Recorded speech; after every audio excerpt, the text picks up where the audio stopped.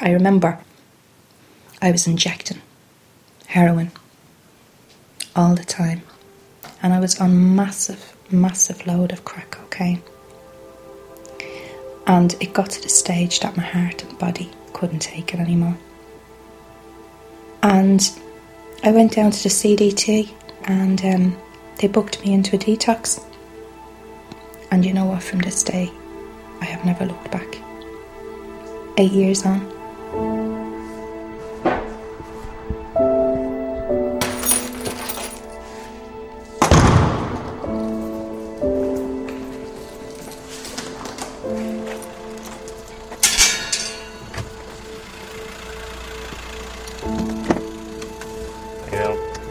Dublin Airport, please. No problem. Cheers. Born in Ballymun in the late 1960s, Lynda Barton, my mother, became a heroin addict at the age of just 14. Thanks, mate. For 20 years she fought a losing battle with drugs, causing her to leave the country and lose her 2 children, including myself. Attention please. Smoking in this area is... May 2009.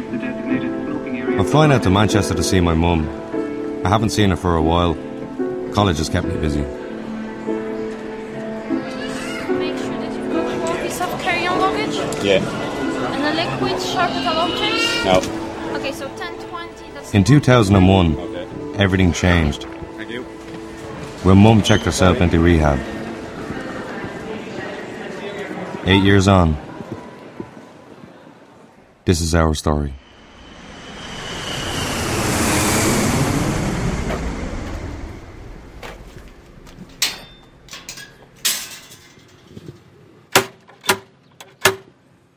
It's been 2 years since I last seen her, and today was her 42nd birthday. Hey, Mum, you alright? Happy birthday.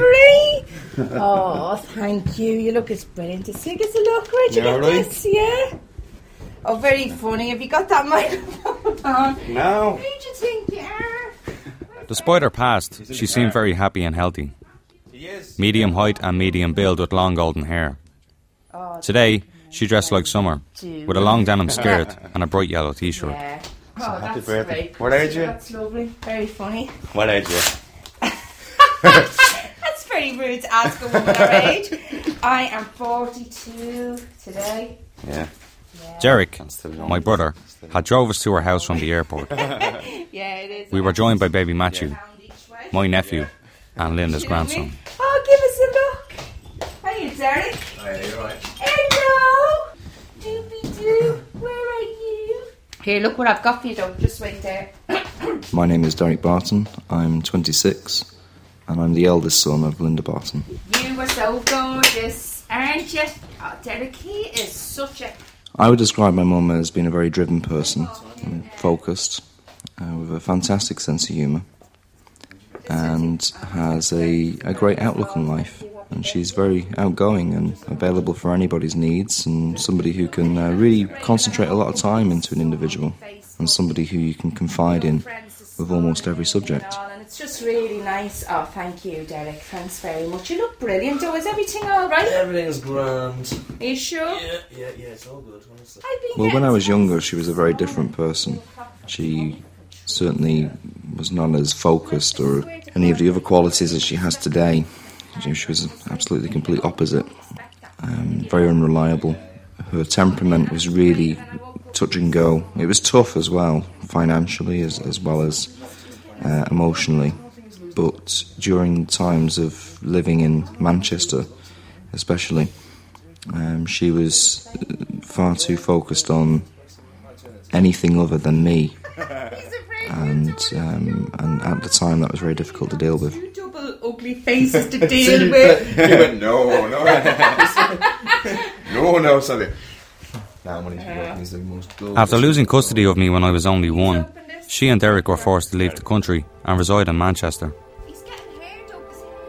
As a result of this, I had only gotten close with her in the last few years, and having known only bits and pieces of her past, I wanted to know the full story.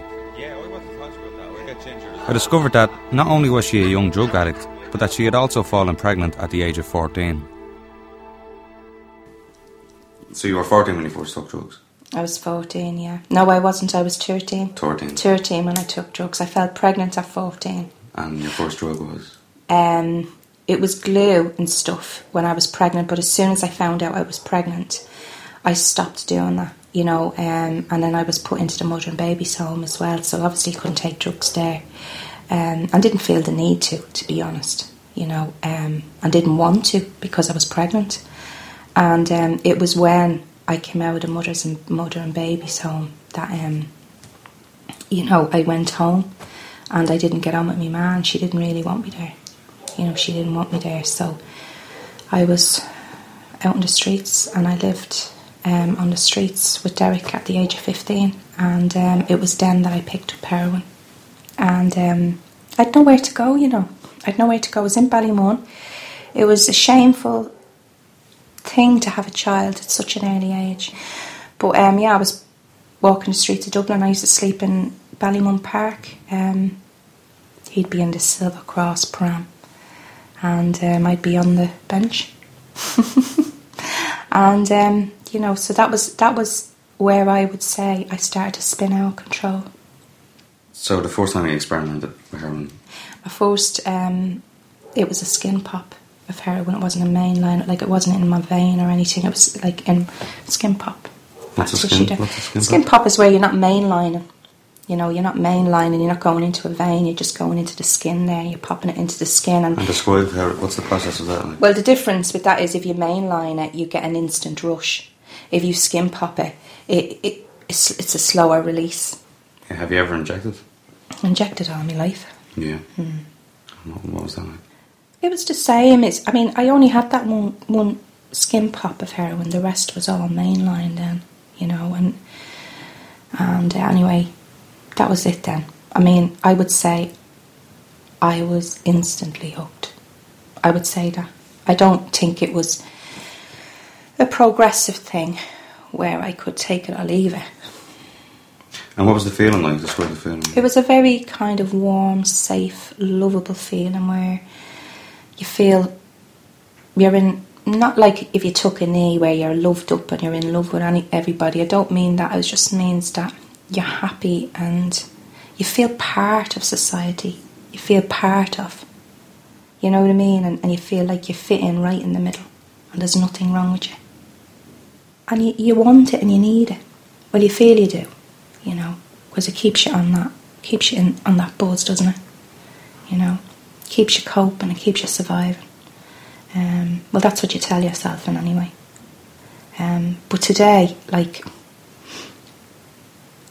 I don't have a vein left. And the only time I really think about it is when I have to go to the doctors or the hospital, and it takes them 15 minutes to get blood out of me. 15 minutes was the last time.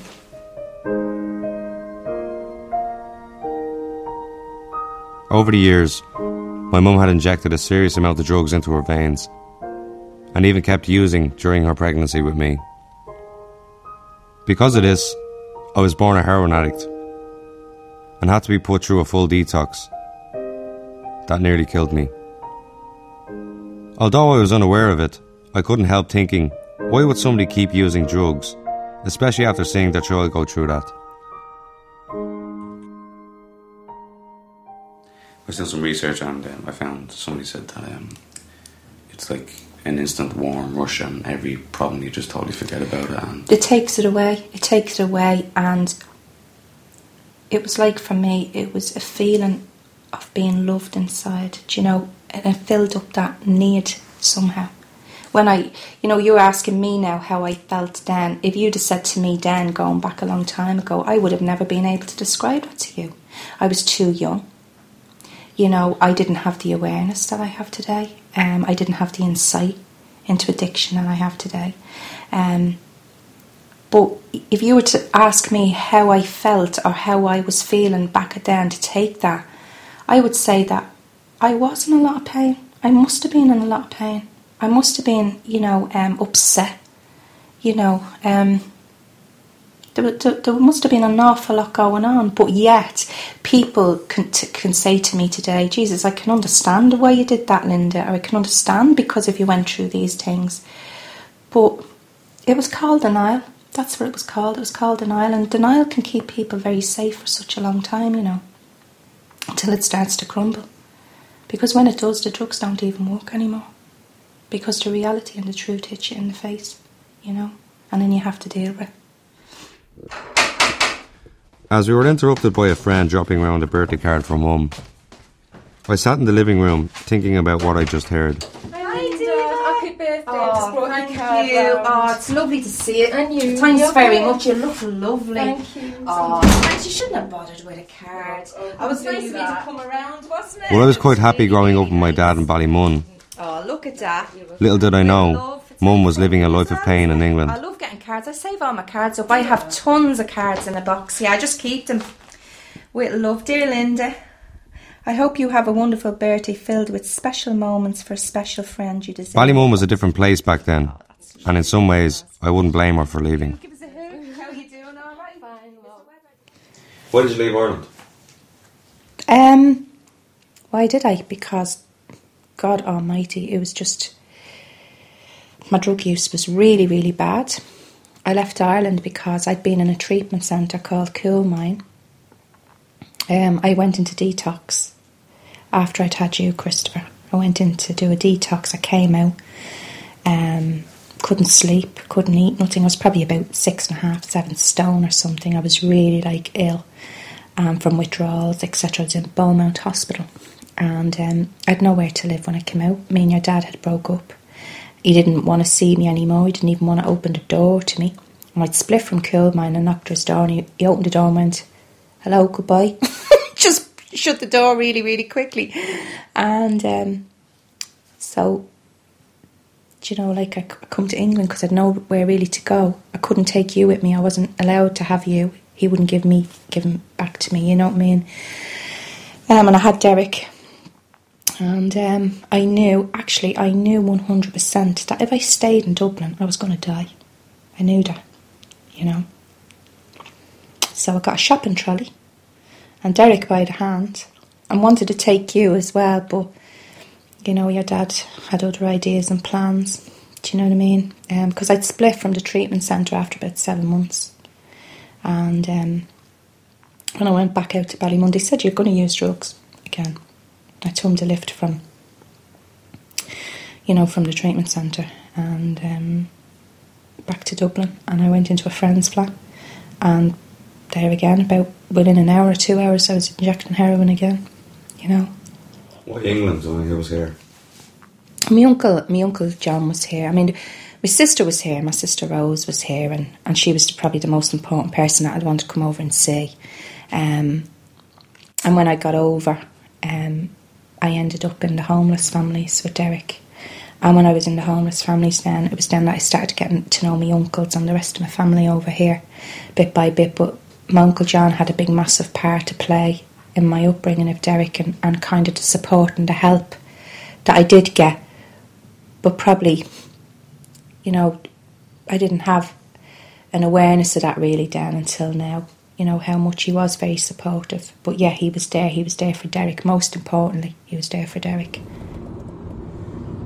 As it was our birthday, we left it there.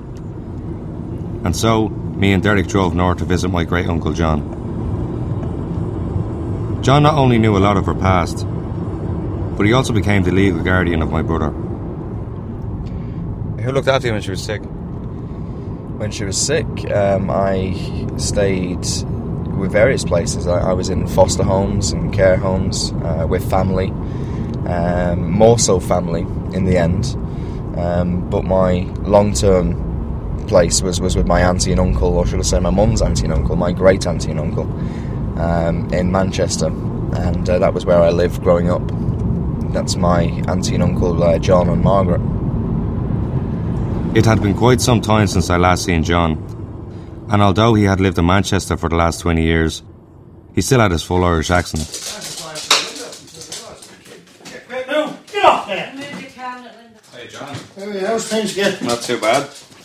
Have you really been to meet Mark, have you? Well, I've been out After our hellos, we sat down and I asked him what my mum was like when she arrived in England. I'm John Barton and I'm her uncle. Well, when she was on the drugs, she didn't know nothing. It's all her. From the morning, from the time of dawn, she got up.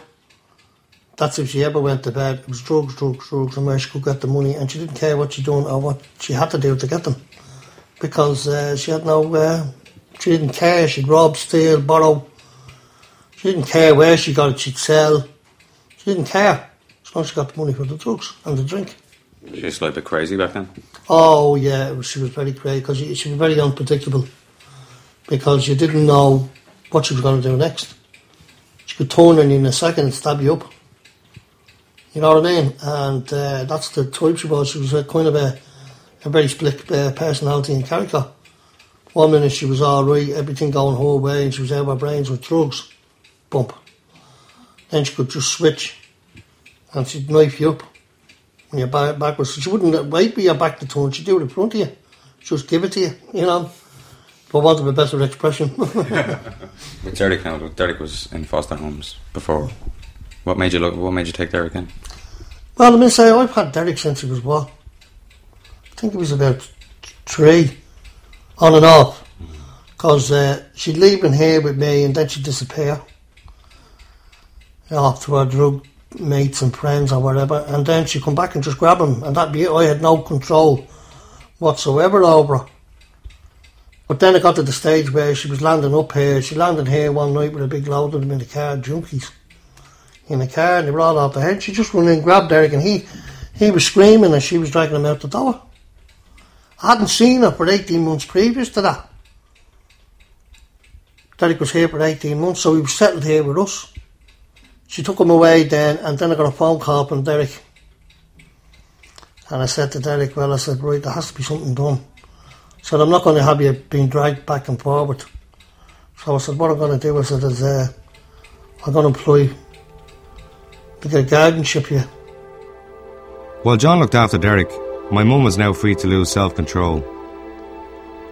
Back in Ballymun as a 3-year-old, I knew nothing of her condition, and hearing about it today makes me feel sad that I could do nothing more. As the conversation went on, I heard some frightening stories, but I couldn't believe what I was about to hear. She was after being down at Moss Side, down in the famous Gooch Close. Moss Side was, at that time, it had a gang called the Gooch Gang. And it's well known, worldwide.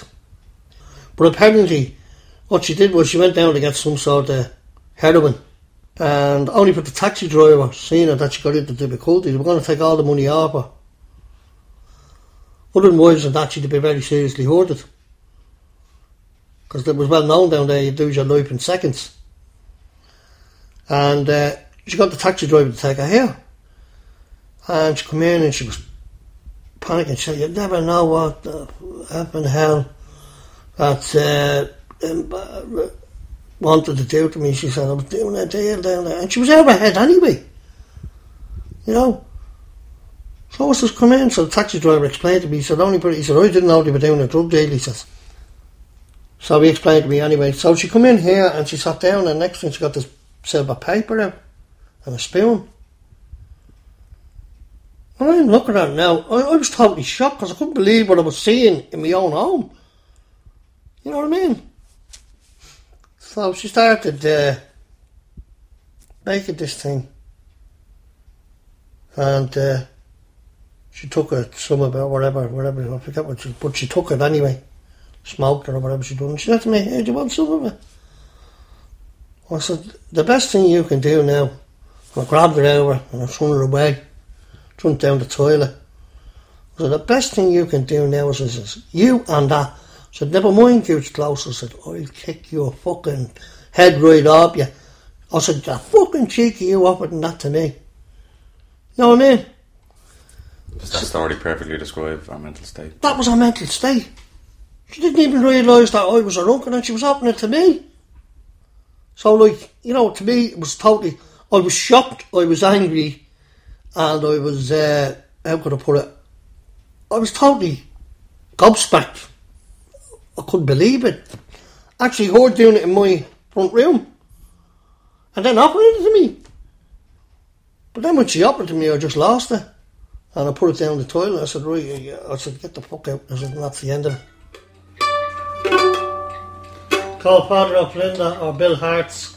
After a few cups of tea and John playing the mandolin, we decided to go outside as it was a lovely summer's day. I do lots of it. I haven't picked that. Supposed to pick that up and try. By this stage, I was very curious about my mum cleaning herself up. So, sorry, what did you think when you heard she was going to clean herself up? Well, at first I thought it was a bit calm because we heard her all before. But really, deep down inside her, I think that she wanted to. Somewhere there in her drug and alcoholic state, she wanted to, give them up. Give the drugs up and the drink up and get back to what we call normal, which was a long way back after 20 years, or 17 or 20 years on the drugs and the abuse of drugs and alcohol. It's a long way to come back. Because as I said before, previous, it's 20 years, 17 to 20 years missing out of her life that she's no recollection whatsoever about. Sometimes she has a thing called flashbacks. And she doesn't know if it's a dream or is she imagining it. This is when she was going through the stages of cleaning up her act. She didn't know if she was imagining it or was she just dreaming it. And she was trying to make sense of that as well. Because she had no recollection that it happened to her. It was actually her that was going through. But at that stage of her recovery, she didn't... she couldn't relate that to herself. And it was all mixed up in her mind. What happened was I was living in a flat in Hume. And I was injecting heroin all the time. I mean, it must have been every good few times a day. I was on 105 milligrams of Phyceptone. I was on loads of Valium 10.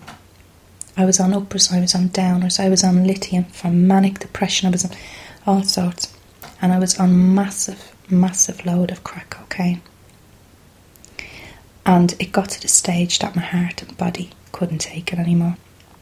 It was like I had an adverse effect. It was like it wasn't working anymore. It stopped working. And just at that moment, I don't know what happened. All I know was it was that an internal thing, mentally, emotionally, inside of me, it was like everything had just caved in. But yeah, there was a moment of clarity where the light went on. And I went down to the CDT, drug treatment agency over here, and they booked me into a detox. And I went straight into Prestwich Hospital. And you know what, from this day, I have never looked back. Because do you know why, Christopher? I knew I was going to die. And I knew that if I didn't do something, there and then, there was no more one last go with me. There was no one more last chance. Or let's try this. Or I'm going into detox next week. Let's have a big blowout. It was nothing like that. And it was life or death. 8 years ago, around the same time Mum checked herself into detox, Derek had moved back to Ireland to live with me. Although I was aware I had a brother, I had never really known him before then. We became very close very quick, as we both shared growing up alone and without a parent. But while we were enjoying each other's company, we were also very anxious of my mum's progress in the detox centre. In that detox, I crawled the floors. I actually crawled the floors, and my brother, he was absolutely brilliant. He was ringing me up and he was encouraging me and keeping me going and, saying the right positive things to me, getting me in the gym, doing skipping and everything. I mean, I was wrecked. I couldn't sleep. For weeks, and I remember going out and taking a walk and the smell of the grass and the smell of the trees and, all your senses coming back and everything. But I was really, really in bits. I was in a bad way. And I remember being in the detox, some guy that was shining, I think it was in April, the sun was shining one day, and he was sitting there with sunglasses. I remember thinking, what's he doing with sunglasses on him sitting in a detox? And he was obviously used. And I just said, do me a favour, don't offer me any because I don't want any. Now, I don't know where I got the courage to say that, but just don't, so assertively, don't offer me any because I don't want any. Unaware of my mum's progress in detox, 8 months had gone by without any contact. I was beginning to accept that she may not have pulled through. But just after my 16th birthday, I received a letter from Mum letting me know she was doing well and I would see her soon. Yeah. Anyway, so I want to show you this letter that you wrote to me when you were in detox. Years ago, when I was in Prestwich Hospital doing a detox. Give us a Friday, April 20th, 2001. Friday the 20th of April. Hi, Christopher. 2001. Probably, yeah, it was. This is a public announcement. Slim Shady is going to kill you. How are you? I'm doing fine, sorting myself out once and for all. I've lost 9 pounds. I'm really chuffed. That's 4 bags of sugar. It's great in here. I play badminton in the gym and on the bikes, etc. Yeah, man, I'm cool, meeting new people. I'm listening to Slim Shady at the moment. Did anyone ever tell you to shove a record up your ass? What? Keep on mixing your music. It's good for you. I love it. Someone in here is going to help me learn music. May I have your attention, please? Will the real Slim Shady please stand up? Please stand up. Please stand up. On a serious note, how are you doing? I hope you're still going to school. It's good for you. Are you still working? How is your girl? I like her a lot. Tell her I hope she's treating you well and vice versa. I still have 4 weeks to go in here, and then I'm going to pay you and Derek a visit. I really hope you're looking after yourself. How is your dad? Okay, I hope. Tell him I said hello and I still think of him. Christopher, I love you so much, and we still haven't gotten to know each other. You're always in my heart, son, and when I get out of here, I'm going to kick some ass. Move over, here I come. Oh my God. I hope I'm in your prayers. Keep strong and keep smiling. I love you always, Mum. P.S. Don't forget to write. It keeps you going in here. Trust is me, my favourite stuff. Oh my God, what did you think when you read that? Did you think, God, I've got a loony mum? Yeah, I was a bit frightened, actually. Wait.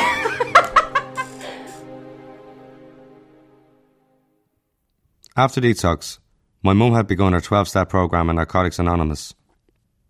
And to shed more light on her recovery, I had arranged to meet Myra. Myra was my mother's sponsor and helped her a lot through her addiction. I was very excited to meet her, as my mum had always said, if it were not for Myra, she may not be alive today. Sponsorship isn't about counselling at all. Yeah. Sponsorship is about friendship, really. It's about having someone in your life that you can talk to, that you can trust, that you can tell anything in the world to, and know for sure that they are not going to pass that information on to anyone. It's a very, very beautiful thing, really. It's a two-way thing. If I'm feeling rather lost and a bit messed up, I'll phone Lynda too. I'll phone Lynda and ask her what she thinks, and she'll put me in my place. So it's not a counselling. It's a much deeper journey than that. I don't know how comfortable you're going to feel answering this one, but my mum always says that if it wasn't for you, there's a strong, strong possibility that she could be dead. No. Lynda was determined, was willing and ready to get into recovery. And if she hadn't have met me, she'd have met someone else who would have done exactly what I did with her and we did at the treatment centre. There wasn't just me in a treatment centre. There were other people working there that were giving all their time and love and support to Lynda also. I'm sure she's aware of that, but she does tend to... We have a really good connection, we have a lot of respect for each other. And although it's very nice that she seems to place me in this position, but I do believe that because of the desire in Lynda and Lynda's nature and the willingness she had, that she would have got well and she would have gone on to succeed anyway, with or without me. It's just been a privilege to be a part of her recovery and to see what she's done with her life since then. And as a son, I just want to say thanks for helping her. No, you're welcome. No problem. Thanks very much. Since my mum has overcome her heroin addiction, she's become a brand new woman. She has educated herself, earning a master's degree in counselling, and rebuilt a loving relationship with me, Derek, and my dad. Nothing can make up for all the time we've lost together, but it's no longer about dwelling on the past. It's about building a future.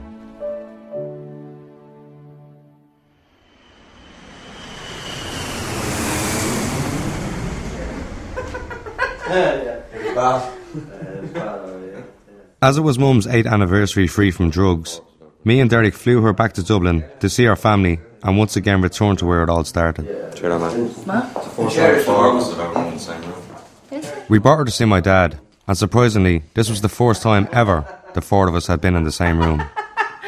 Very, very funny. Daydream believers. Well, I don't know why that was, so. What's that? Well, the four of us must have been in the same room when I was born. Oh, of course, yeah. But not when you were born. No? Somebody was minding Derek. Oh, yeah. What? Somebody was minding Derek. Who was watching Derek when Christopher was born? It's been Nanny Phyllis, wasn't it? Was it? Well. Was he young man? She was there anyway, it was actually Eddie. Well, Christopher was actually born. No, Derek, I have a photograph of Derek actually holding Christopher in the hospital. My mum went up to see him. That's right. Yeah, or Olivia. Haven't got photographs of Olivia? Yeah, but the two of them were in the same room then. No, the four of us. Oh, right. You were in bed. Where was I? No, you were in the bed in the hospital. No, I mean. Do you know? No, well, you were like in the hospital too, weren't you? Do you know what? Do you know what, Lynda? I reckon it was me that took the photograph. Yeah, That's why I wouldn't have been in it. so. Do you know what I mean? Yeah, I imagine so, yeah. Because I'm sure it was Olivia was in it, my mum was in it. Leaving Derek and my dad to catch up, me and my mum decided to take a walk in the park. Anyway, so how does it feel being back in Dublin? Feels really good, actually. Yeah, feels really, really good. It has changed a bit, though, hasn't it, since I left, I suppose. Especially here in Ballymun. Well, in Ballymun, yeah, because, I mean, you're walking into it where, I mean, it's different, isn't it? They've got houses now and stuff like that. Everything was just all flats down at the time, and I can see just a couple of flats there, that Coultry, but the rest of all being took down and stuff. So, yeah, it did feel a bit strange, a bit weird at first when I came, but I'm still delighted that I'm here, do you know what I mean? Because I love my own, and you know, you can't beat the Irish, really, can you? No. Do you know what I mean? So once the people aren't took over, that's all right, you know? Exactly, yeah. Does it feel nice to be around your family again? Oh, it feels great, yeah, it feels great, you know. I mean, it's the welcome that you get as well, you know, and you know, it does, like, you know, the Irish are very family orientated in any way, you know, and family is important to us, and you know, it's great to see you and Derek doing really, really well with your lives, considering where I'd come from and what I'd been through and what you've all been through with me. Do you know, even though you've lived over here and I lived in England, it's been a hard slog for all of us, and it's been painful at times. You know, it's been really painful at times, and you know, sometimes you think when you hope for a happy end and you think it's just a fantasy or something, you never believe that it's going to happen, because you never believe in the first place that you're going to come off drugs. You know, you believe you're destined to die because you lose the will to live, really. You know, and you come back to Dublin and you sit there and you think, well, I think to myself, Jesus, like, who would have thought this? You know, we're all still alive, we're happy, getting on with our lives, and we're all focused on what we want to do. We've got our health, you know, we've got our sense of humour, and we don't expect much in life, do you know what I mean? But we don't sell ourselves short neither, and it's really good, especially coming from a place like Ballymun. I mean, people can say about Ballymun all they want, really, but good people come from a good stock, you know, and we're not stupid and far from it, you know. Do you know what I mean? So, yeah, I'm really, really pleased to be home. Yeah. Exactly. Here you are, you're interviewing me. You know, you have the knowledge and the experience of what you've went through, you know, with your own mother. And so how many others? And if they can put that with education as well, you know, they'd be on to a winner. Ballymun would be on the TV every day. You know? No, but you know what I mean? So, Do you want to take me on the swings? yeah, take you on the swings. Yeah. Go on, You yeah. never did when I was a kid. I'm only joking. Yeah. Mummy, go on the swing. Well, do you want to go on? No, you go on it. I'm on Tanya. Isn't that great? Oh, yeah. You know, I used to be on these when I was a kid, right? And they used to make me sick. Isn't it great? I fell off that the other day. You were that age once, man. Huh? You were that age once. This is it. I was. Still am. Just got an older head on my shoulders. You know? There was pure gas when he done it. What was it? Just I didn't mean to. I just fell off. Yeah. So it just went head first and just went.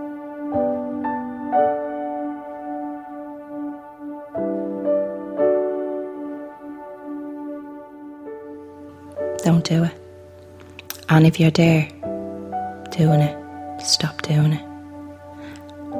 Don't go to the places I've been.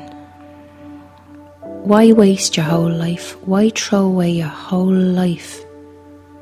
You know, just reach out and get some help. Believe that you're worth it. You know, don't go through what I've been through. Try and look ahead. It's not a life. It's not a life.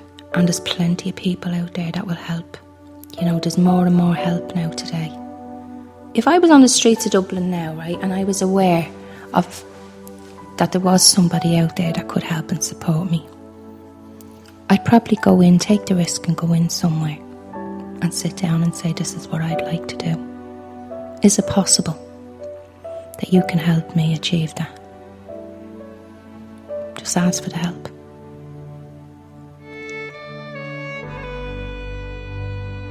During the process of making this documentary, I've learned so much about my mum and also myself.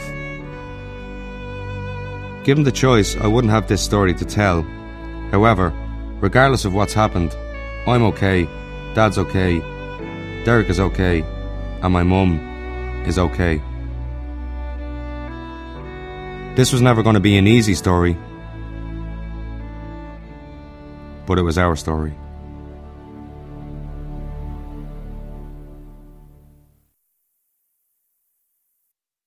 If you enjoyed this documentary, you might like to listen to our other Documentary on One productions. Visit rte.ie/Doc on One.